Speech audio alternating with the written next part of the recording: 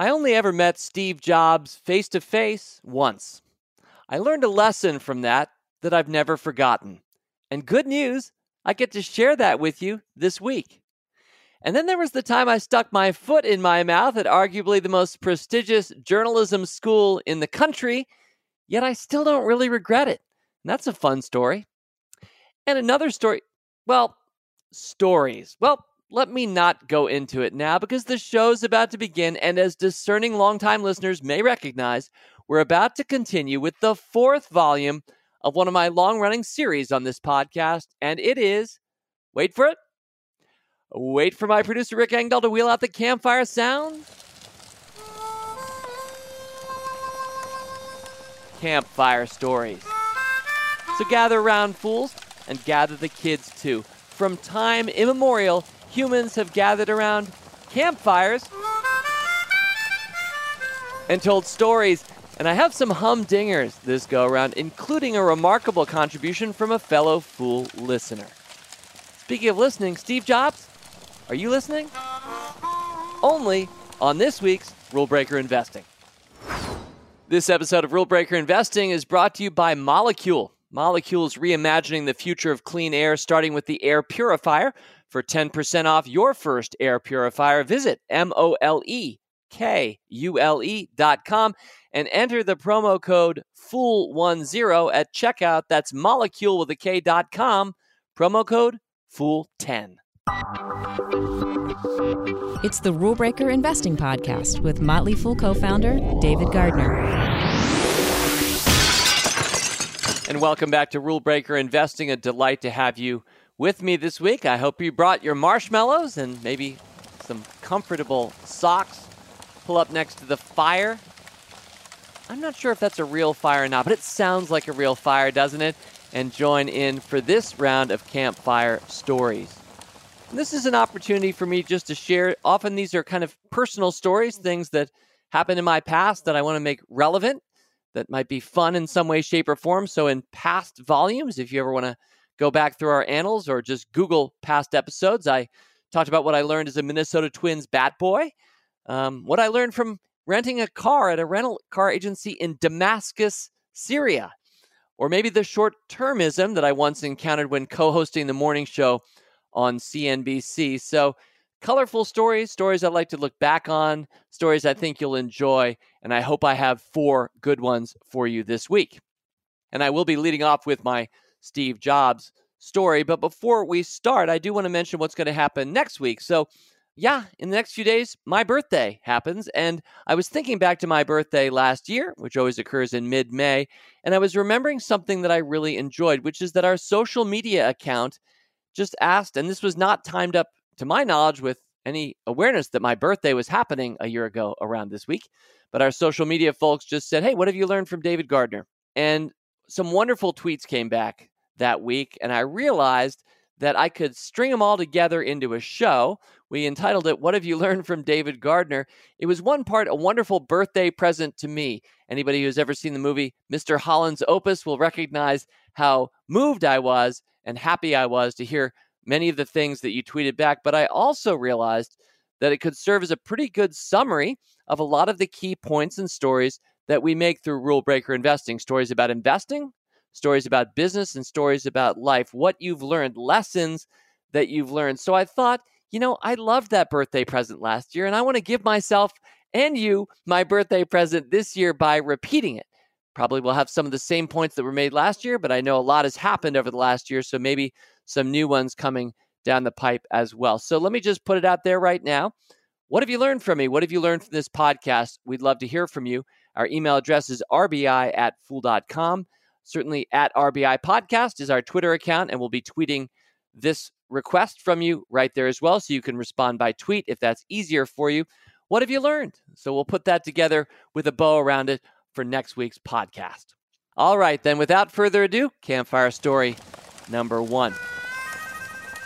I don't remember exactly what year it is, but I'm going to say something around maybe 1996, 7, 8. Definitely one of those 3 years. My brother Tom and I were invited to speak at a Business Week conference, Business Week, the magazine.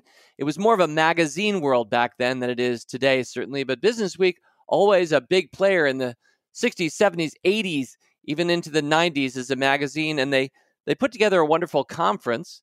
And Tom and I were asked to speak. And I remember John Doerr, the wonderful venture capitalist from Silicon Valley, Kleiner Perkins, was speaking there as well. And Steve Jobs was also on the morning docket to address the crowd. So I'm pretty sure Tom and I went first, and I don't exactly remember what we said, but I remember we were trying to make people laugh because after all, if you're the Motley Fool and you're at this serious conference, you've got your jester caps on, you're some of the younger speakers there, you better be funny. And I think we did an okay job. But somewhere around lunchtime, Steve took the floor. And when I say took the floor, I mean it quite literally, because at the start of his presentation, he literally sat on the front edge of the stage and he called out somebody in the second row and harangued him for the first 10 minutes. It was, as I recall, Southwestern Bell. So back when the Bells were reorganized into regional companies, SBC Communications, Southwest Bell, the CEO was sitting in the second row, and Steve was deeply upset, calling out the guy for slowing down the internet. Steve said at the time, I had to put a T1 line in my home. A T1 line was like a high-powered direct internet line because you guys, he said to the CEO of SBC sitting in the second row, are slowing down the internet. You're not embracing broadband and moving things quickly enough. So you forced me, Steve, to have to make this additional investment in my house. But it's not me I'm concerned about. It's everybody else. And you guys are screwing it up. And I'll never forget just that extended aside that Jobs presented at the start of his lunchtime keynote. But more importantly, and the real story here, is the lesson I learned from his talk. So at the time, Steve was doing something pretty remarkable. He was CEO of 2 different companies. Now, these days, we think about people like Jack Dorsey, CEO of Twitter, CEO of Square, or we think about Elon Musk, CEO of several different companies. And so we can recognize this is possible, although admittedly, very few people take on multiple CEO roles, especially for big companies of consequence. But Steve Jobs was one such back then. He was back in his seat as CEO at Apple. He'd been turned away as a younger man from that position and left his own company that he'd started, but he'd come back at this point. He was also, though, the CEO of Pixar, the wonderful company that most of us now know is owned by Disney, the animation superstar company.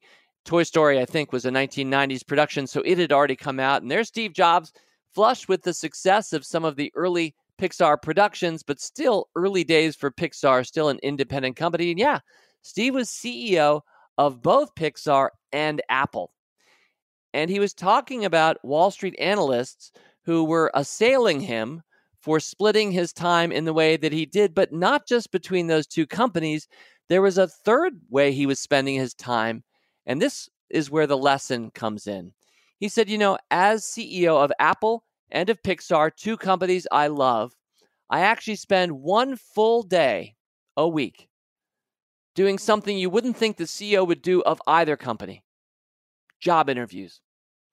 I spend 1 day out of every 5 interviewing people, new hires. And Wall Street gets after me for trying to be the CEO of 2 different companies. You can imagine how some of the hedge fund managers, some of the short-termers really don't like it that I'm just sitting there interviewing candidates, which you wouldn't think a CEO would do at the lower levels of the company. But here's why Steve Jobs said, I spend my time doing that. He said, most people think somebody who's really great compared to somebody who's average. Most people think, Jobs said, that somebody who's really great is about 3 times better than somebody who's average. But he went on, what I've learned is that somebody who's really great is more like 30 times better than somebody who's average. And so that's why, despite being CEO of 2 different companies, I spend 1 day a week just doing job interviews, because finding greatness is worth a lot more than most people realize. So there it is. And I don't know what you think about that, but from my standpoint, I walked away with a lesson that day. Jobs, who was somebody truly great himself, was saying looking for true greatness is much more valuable than most people realize. Now, I'm quite sure we have a wide base of listeners for this podcast. I'm quite sure some of you think that people who are really great might just be 3 times average, or maybe even less than that. Maybe we're all kind of closer to each other than we would realize. And I'm certainly open to that viewpoint.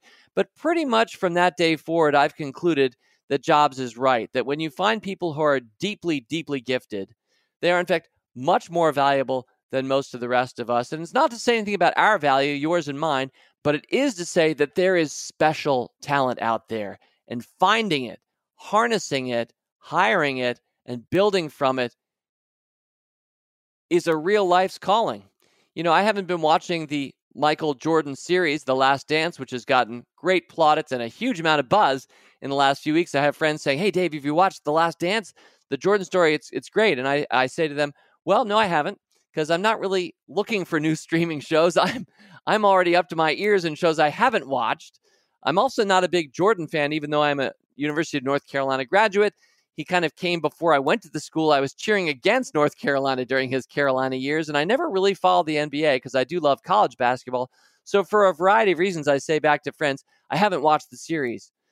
But I'm pretty sure one of the conclusions that you'll draw from it is that people like Michael Jordan, even within his discipline, surrounded by other NBA players, he is just vastly greater than most of the other players in his league, even though they're all high-paid professionals. And I think a lot of people would say the same thing about LeBron James today. And when I look at stocks, and I think about the stock market and the CEOs that power them, but forget about the CEOs and the human capital for a sec, let's just look at the stocks. There are stocks that go up in our lifetimes 500 times in value. Most people can't imagine that would ever be the case. Most people think, well, most stocks perform about average, and I should just buy the average by buying an index fund and pay a very low price to just own a whole bunch of stocks. But I hope most of my career and my legacy will be defined by finding companies that were 30 times better than other stocks, 30Xs, 300Xs. And if Amazon keeps rising over time, maybe it'll be more than a 600 bagger that it is today for me. So I want to make sure your eyes are opened to truly how great greatness can look, as Steve Jobs opened my eyes to that view years and years ago. So I've always remembered that talk. And if it helps you think more clearly going forward or inspires you in any way today, I'm glad I got to share it with you around the campfire.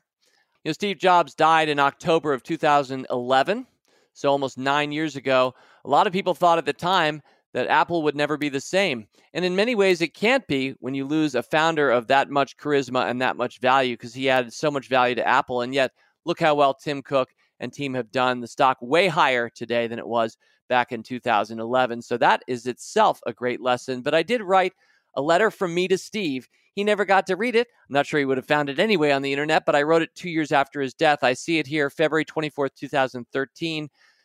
It's a little bit more of an extended reflection on the story I just shared with you, but if anybody's interested, you can just Google Dear Steve, thank you. It's a letter from David Gardner to Steve Jobs, but I wrote that February 2013. In fact, it would have been his 58th birthday the day that I wrote that. I learned a lot from the guy. I think we all should. All right, campfire story number 2. We need to fast forward a few years. I think the year was somewhere maybe 1999, 2000. And I received a speaking invitation to the Columbia School of Journalism. Now, I think a lot of people would say Columbia University has the nation's foremost school of journalism. I do believe that the University of North Carolina ranks way up there. And so some of my Tar Heel friends will be saying, hey, come on, don't forget about UNC's School of Journalism. Regardless, the story isn't about who's number one. It's about me putting my foot in my mouth in front of a bunch of talented young people. So the setting was, once again, a stage in front of people. But in this case, it was all of the graduate students of the Columbia School of Journalism. And it was a conference that was about the state of investing in the world that day, the world of business, of course, awash in dot-coms that would, in many cases, soon become dot-bombs. But they were heady days for the stock market. And I remember floating in on the red wine of that glory as one of the early stage, big-time startups, The Motley Fool, was punching well above its weight class. We had taken in venture capital. Many people knew our name, and I got to sit down in front of the students and share some of my thoughts. And the one I primarily wanted to share, I have mixed feelings about. I still kind of stand by what I said, but it wasn't that well received, and I guess thereby hangs a tale, as Shakespeare wrote. By the way, as Shakespeare wrote in the very same scene, Act 2, Scene 7 of As You Like It, from where our Motley Fool name comes, in that same speech, it ends with, and thereby hangs a tale. Anyway, here's the tale. It begins in many ways with my frustration around a lot of the negativity and bleeds it leads headlines that seem to power journalism, not just back then in the 1990s or early aughts, but sure enough today in 2020, probably in 1920 and 1720 as well. I think clickbait headlines and negativity have always probably been bedfellows, not particularly strange to each other either. Now, I remember going to Columbia that day thinking, I want to say something about that. But beyond just that, I felt at the time as if the concept of investigative journalism had all the sex appeal and most of the ambition in the room. So most of those students, in my mind anyway, I don't know if that was fair to them back then or is still fair today or not, investigative journalism seemed to be the highest calling. And while it certainly has its place, and characters like Woodward and Bernstein, who helped break the story around Watergate, will always be remembered fondly by history and celebrated for the important work they do. And certainly, we need just as much good investigative journalism today as any other day. But I also think there's another form of journalism that gets underplayed. And this is what I was trying to convey that day in New York City. So what I said in so many words was, while many of you are probably dreaming of being great investigative journalists, I think there is a whole nother approach you could take, which it seems to me I was saying, it doesn't seem like anybody takes. And that is to look for what's working in the world. Who is succeeding? Why are they succeeding? What about a new form of journalism that tries to find what's working and tells that story? I said that seems to me just as admirable as investigative journalism. And in a lot of ways, though I didn't know about Martin Seligman and his work in positivity within psychology coming out of the University of Pennsylvania back then, but in the same way that psychology itself for decades was mainly studying dysfunction from Freud going forward, it isn't until relatively recently that the science and psychology of positivity, where rather than look what's wrong with all of us humans, we start looking at what's right and teaching about that, analyzing it, understanding and spreading that. I now realize in retrospect, I was kind of feeling the same way about journalism. There should be, in a sense, a journalism of positivity that is predicated on teaching us lessons about what's working. And my rather naive younger self at the time thought that this would be well received at the Columbia School of Journalism. Well, I definitely got fairly hammered in the Q&A session that followed the talk. And the next day in the Village Voice, the New York City newspaper, I got criticized for what I had said that day. And so now in retrospect, I think sometimes I overstep my bounds. I remember once I was on the radio show of Mitch Albom, the talented writer. He's the author of the book Tuesdays with Maury. He's also a longtime ESPN commentator. And I was on his talk show once on WJR, I think, in Detroit. And I stepped away from my main subject, which is investing, in order to talk about sports analysis. A lot of you know that I love Bill James and sabermetrics. And so I was kind of taking Mitch and his ilk to task for what I consider to be some inadequate use of statistics as they report on sports. So I kind of stepped out of my role, took my jester cap off, probably got a little bit more serious. I just remember talking too long on Mitch's show about sports statistics. I remember him looking over at me going, did we need to do that? Why did we do that? And so maybe I was doing this again in Columbia, but even still thinking back now to today, while my feelings still remain the same for the most part, I hope that I've learned a little bit more emotional intelligence in the meantime, and that the Village Voice would take a kinder view if I went back and spoke sometime at the Columbia School of Journalism. But yeah, to close, while I don't expect fluff pieces or PR pieces around the things that are working in our society, I would like to see some really deep analytics. In the same way that sports has gotten smarter and smarter with statistics. And now these days in baseball, things that Bill James was writing years ago that seemed like heresy are now de facto standards as we use statistics to analyze baseball. I think some of that same analysis of what's working at the best companies or in the minds of the best CEOs or the best innovative cultures or what's working in innovation, that kind of journalism I welcome. And before we move on to Campfire story number 3, I want to mention I got a lovely email in the past week from Jason Pietmeyer, a longtime listener.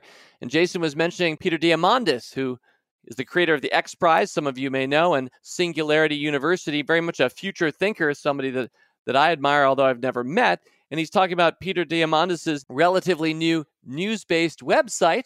I'll just put in a quick plug. I liked it. I took a quick look at it this last week. It's kind of in startup mode, but it's called Future Loop. So if you Google Future Loop, you're going to find basically kind of what I was asking Columbia to produce a couple of decades ago, which is kind of a positive news-based website, one that's a pleasure to click into, that's not trying to be lurid, and that's talking about the good things in the world, especially given Future Loop's orientation, especially around technology. Anyway, that might be of interest to some of our listeners. All right, Campfire story number 3 coming up. But first, this episode of Rule Breaker Investing is brought to you by Molecule. Molecule's reimagining the future of clean air, starting with the air purifier. Molecule's technology has been personally effective and verified by science, but most importantly, it's been tested by real people. Molecule has given allergy and asthma sufferers around the country an all-new experience. Breakthrough Pico technology across a range of products provides a solution for the entire home when it comes to air purification. No matter the size of your room, you can choose the option that's best for your space, whether that be the Molecule Air for large rooms or the Molecule Air Mini for smaller rooms. Molecule has introduced a breakthrough science that's finally capable of destroying air pollutants at a molecular level. Now, outdated HEPA filters will collect larger pollutants, but smaller things like mold, viruses, bacteria, and volatile organic chemicals slip right through, all of which are a big deal to allergy and asthma sufferers, and certainly when we talk about viruses, to all of us at this point in the world. One customer has said that after using Molecule in her home, she was able to breathe through her nose for the first time in 15 years. Yep, I myself have picked up a Molecule for my home. And for 10% off yours, you can get your first air purifier by visiting Molecule, that's with a K, MOLEKULE.com, and enter the promo code FOOL10 at checkout. That's Molecule with a K.com, promo code FOOL10. All right, Campfire story number 3, and this one's not mine, as I mentioned at the top. This one comes from a listener, and there's just a little bit of backstory to this one before I present it. So I first read this story in July of last year. This was a cover letter for a job application here at the Motley Fool. And I reached back out to this applicant just this week to make sure it was okay with her if I shared her story. She said, well, withhold my name, which I'm always happy to do, but you're welcome to share the story. And it is my delight to share this because it's so well written and contains a strong viewpoint that I bet will be informative for many of you. I thought it's a beautiful cover letter and lesson in life. So here we go. Campfire story number 3. And it starts with an epigraph. That's a quote pulled from Fyodor Dostoevsky. It reads, "The cleverest of all, in my opinion, is the man who calls himself a fool at least once a month." Well, thank you for that, Dostoevsky. So this story starts, "Dear Masters Gardner," it's written to me and my brother Tom. "I was raised to be poor. Not dumpster diving poor, but the kind of poor that comes from a heartfelt, undying commitment to a financial trajectory that plants one squarely in the lower middle class caste. I did absolutely everything right to amass as little personal wealth as possible.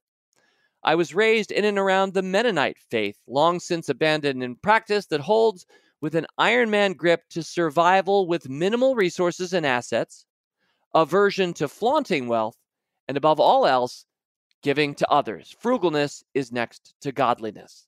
My family line includes mostly black bumper Mennonites, so-called because the chrome bumpers of the buggies used even today as the family car were dutifully painted black by the assigned straw hat-wearing, black suspendered, plain white cotton button-down shirted family male so as to obscure even the slightest impression of distasteful affluence. At a family reunion, I sat with a group of second cousin, 8 times removed kind of relatives, farmers with precisely 6 grown children, all working the farm together to make their lives sustainable.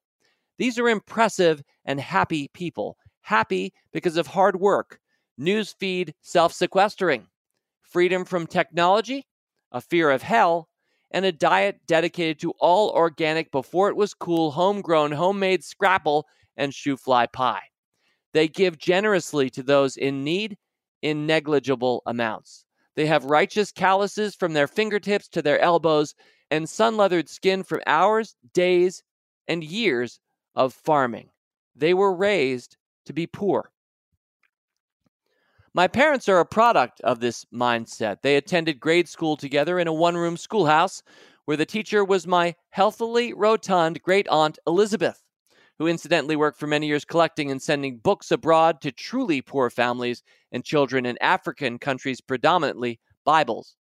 There was an acceptable list of appropriate and honorable professions from which my father chose to become a doctor. Once he finished school and residencies, he promptly joined the Public Health Service, now called the Indian Health Service. Undoubtedly, he could have made a far greater salary had he chosen private practice, but he was raised to be poor too. I remember during my teenage years, my father taking me to the back of a grocery store to seek out a vagrant who was scavenging for discarded and stale-dated food, and then directing me to go inside, purchase a variety of food items to turn over to the beleaguered man, who presumably was also raised to be poor. I remember making hundreds of sandwiches once a month within a group of church folk. It was far better to be on bologna duty than P&J duty, and after we were done, we all carted those sandwiches to the Brother Francis shelter to give to the homeless, who, by the way, had all been raised to be poor. We got back into our low-cost Yugos and Hondas and returned to our middle-income, modest homes and watched The Day After on our 15-inch black and white RCA TV. We were taught with great glee about the importance of choosing an honorable or at least respectable profession you love, and I left for college to pursue a degree in teaching music. I met my current and only husband while in school, and we continued to talk about doing what we loved. I initially worked in the public schools and then shifted to retail and nonprofit management, a difficult career with limited income potential and virtually no benefits. My husband pursued his love of music, eventually receiving a student debt cement-shod doctoral degree in classical clarinetting. We had 2 children, and we began to raise them to be poor too. In the last 2 years, now with an empty nest, we have had an awakening about how we were raised and how the heck we're going to collect enough retirement income so as not to be a burden to our poor children. If we had chosen a different thesis for our life investments, we would potentially have all kinds of wealth to support our nasty philanthropic habits and to be able to do more of the things that we love.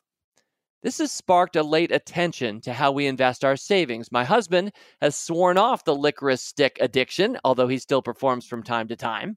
And he's now inundating me with conversations about highs, lows, calls, puts, splits, candlesticks, recessions, and advice resources like The Motley Fool. He is starting to make money. Why doesn't everyone do this? Because, said the fool, that's with a small f, they were raised to be poor. When I look back on the guidance that we had growing up, sure, there were personal finance and economics classes in high school, but no one really tutored us in financial literacy. No one. Not our schools, parents, or colleagues. Sure, my father has enough in insurance policies and annuities to fund his own extended care. On that count, we are lucky. I suspect he made millions during his lifetime, and at no point did he waver from saving only enough for practical essentials. He's engaged in many Mother Teresa activities in his lifetime, given away a lot of money and resources, given away money, cars, and homes. But think how many people he could have helped if he had amassed enough wealth for himself over the years to spare.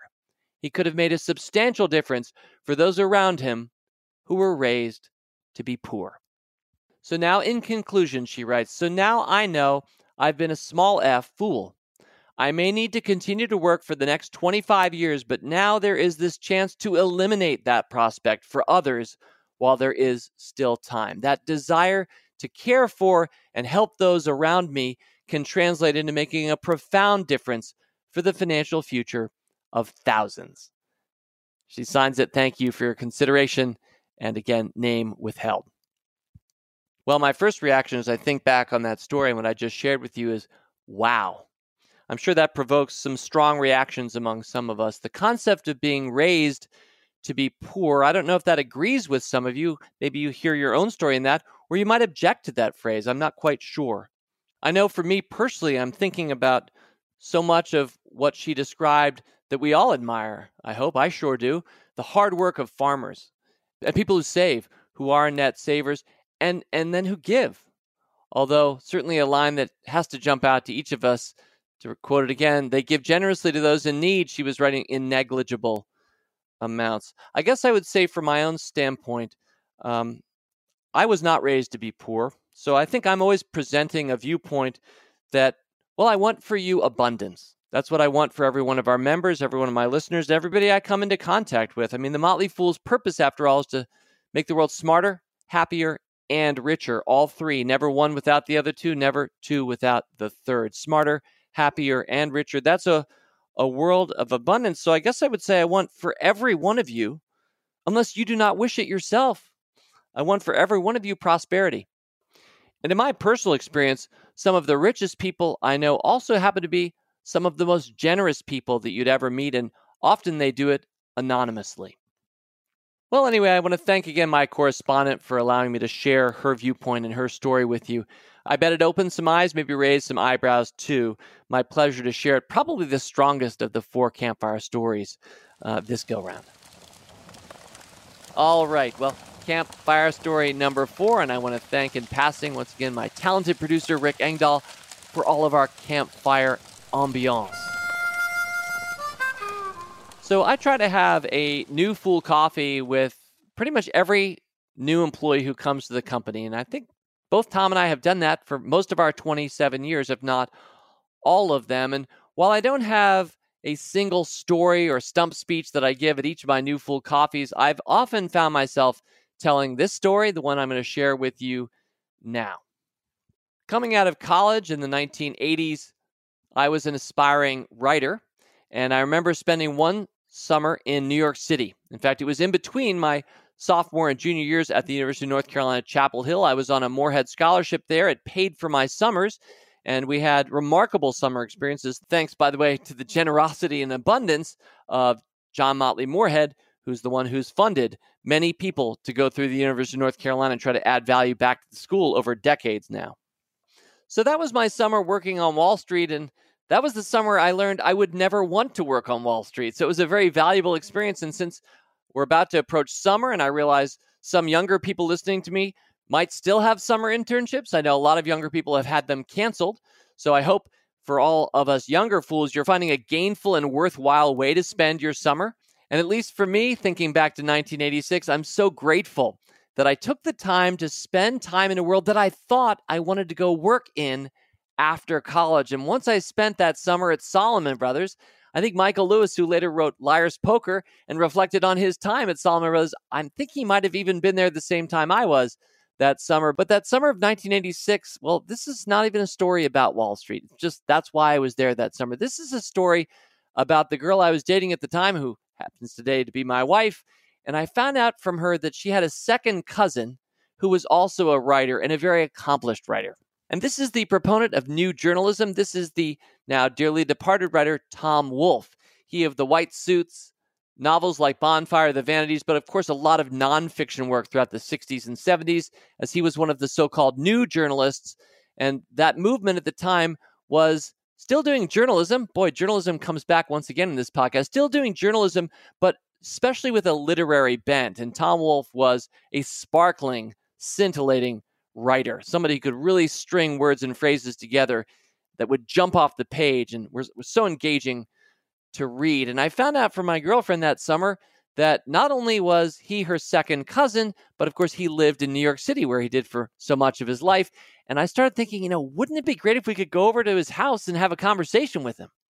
So she tapped her family network, and sure enough, she and I were invited to Tom Wolfe's for cocktails and supper one night at a brownstone on the Upper East Side of New York City. Again, the year was 1986, and my recollection was he had some very young children. There was a baby monitor that was part of our supper that night, and I remember Tom said, "Would you guys like a drink?" And we were of age at the time, so he said, "Sure." And I remember him going up and down 4 stories of his brownstone, looking everywhere for a corkscrew. It took about 10 minutes. It was a humorous moment, and I'll circle back to that in just a little bit. But it was a remarkable evening with a truly talented, thinking back to that Steve Jobs line from earlier this podcast, a truly great writer. And the punchline to the story, I'm going to delay for a bit because I need to weave in one other quick story. But the punchline is he wrote us a thank you note, which I'll talk about in just a little bit. So now fast forward some years later to my first job. And I'm writing for Louis Rukeyser. Now, a lot of you will remember Louis Rukeyser as the longtime host of Wall Street Week on PBS. And my first job was as a writer for his financial newsletter, not his television show, his financial newsletter. It was a job that I worked hard to get and only stayed less than a year, as it wasn't a great job, I discovered at the time.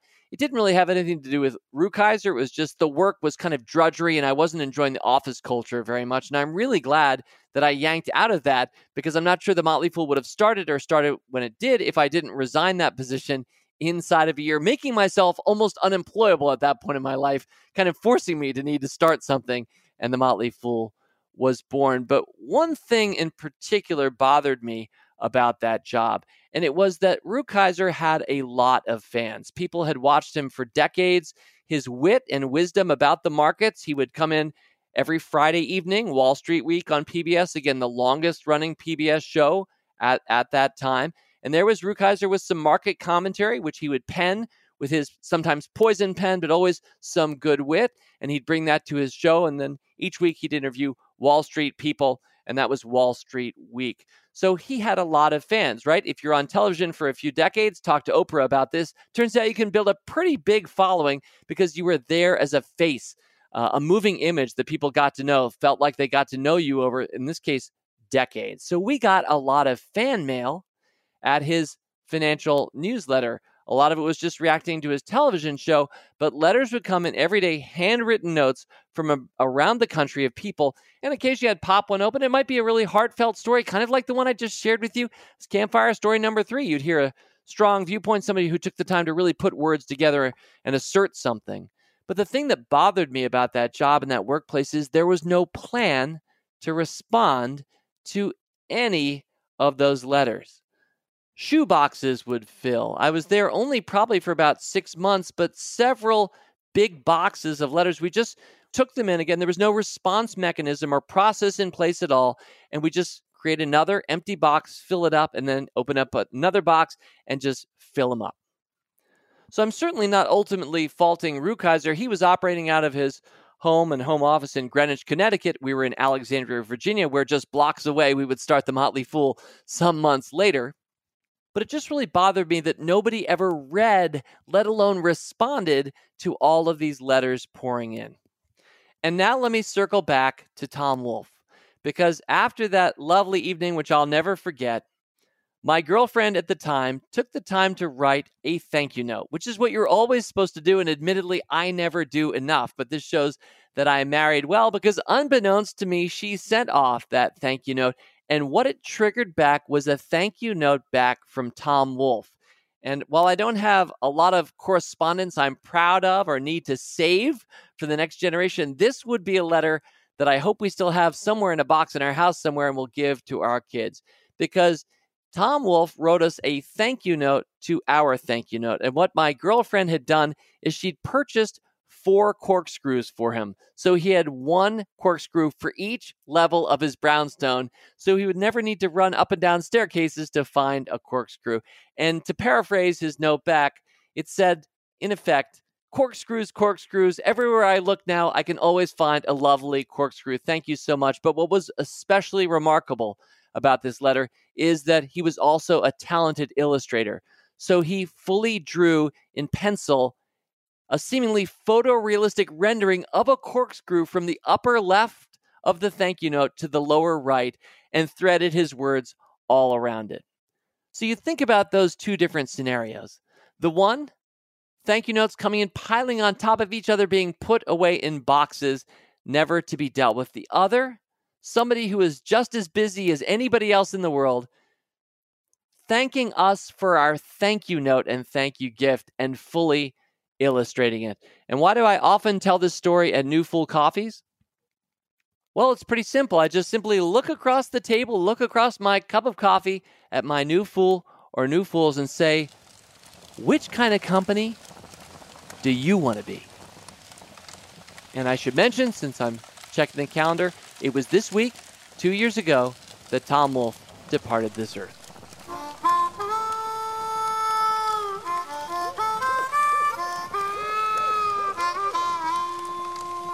All right. Well, taking a look at the calendar, yep, it is my birthday coming up this coming week. So I'm asking you again for a birthday present. What have you learned from me? What have you learned from our podcast? Our email is rbi@fool.com. I look forward to sharing your lessons, insights, and stories on next week's show. Again, rbi@fool.com is our email address. Of course, you can always tweet us at RBI Podcast.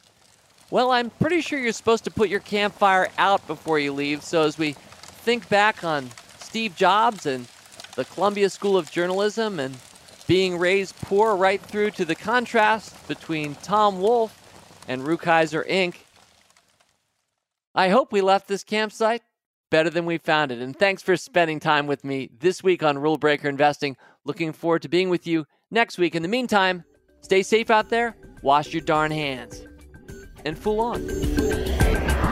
As always, people on this program may have interest in the stocks they talk about, and the Motley Fool may have formal recommendations for or against. So don't buy or sell stocks based solely on what you hear.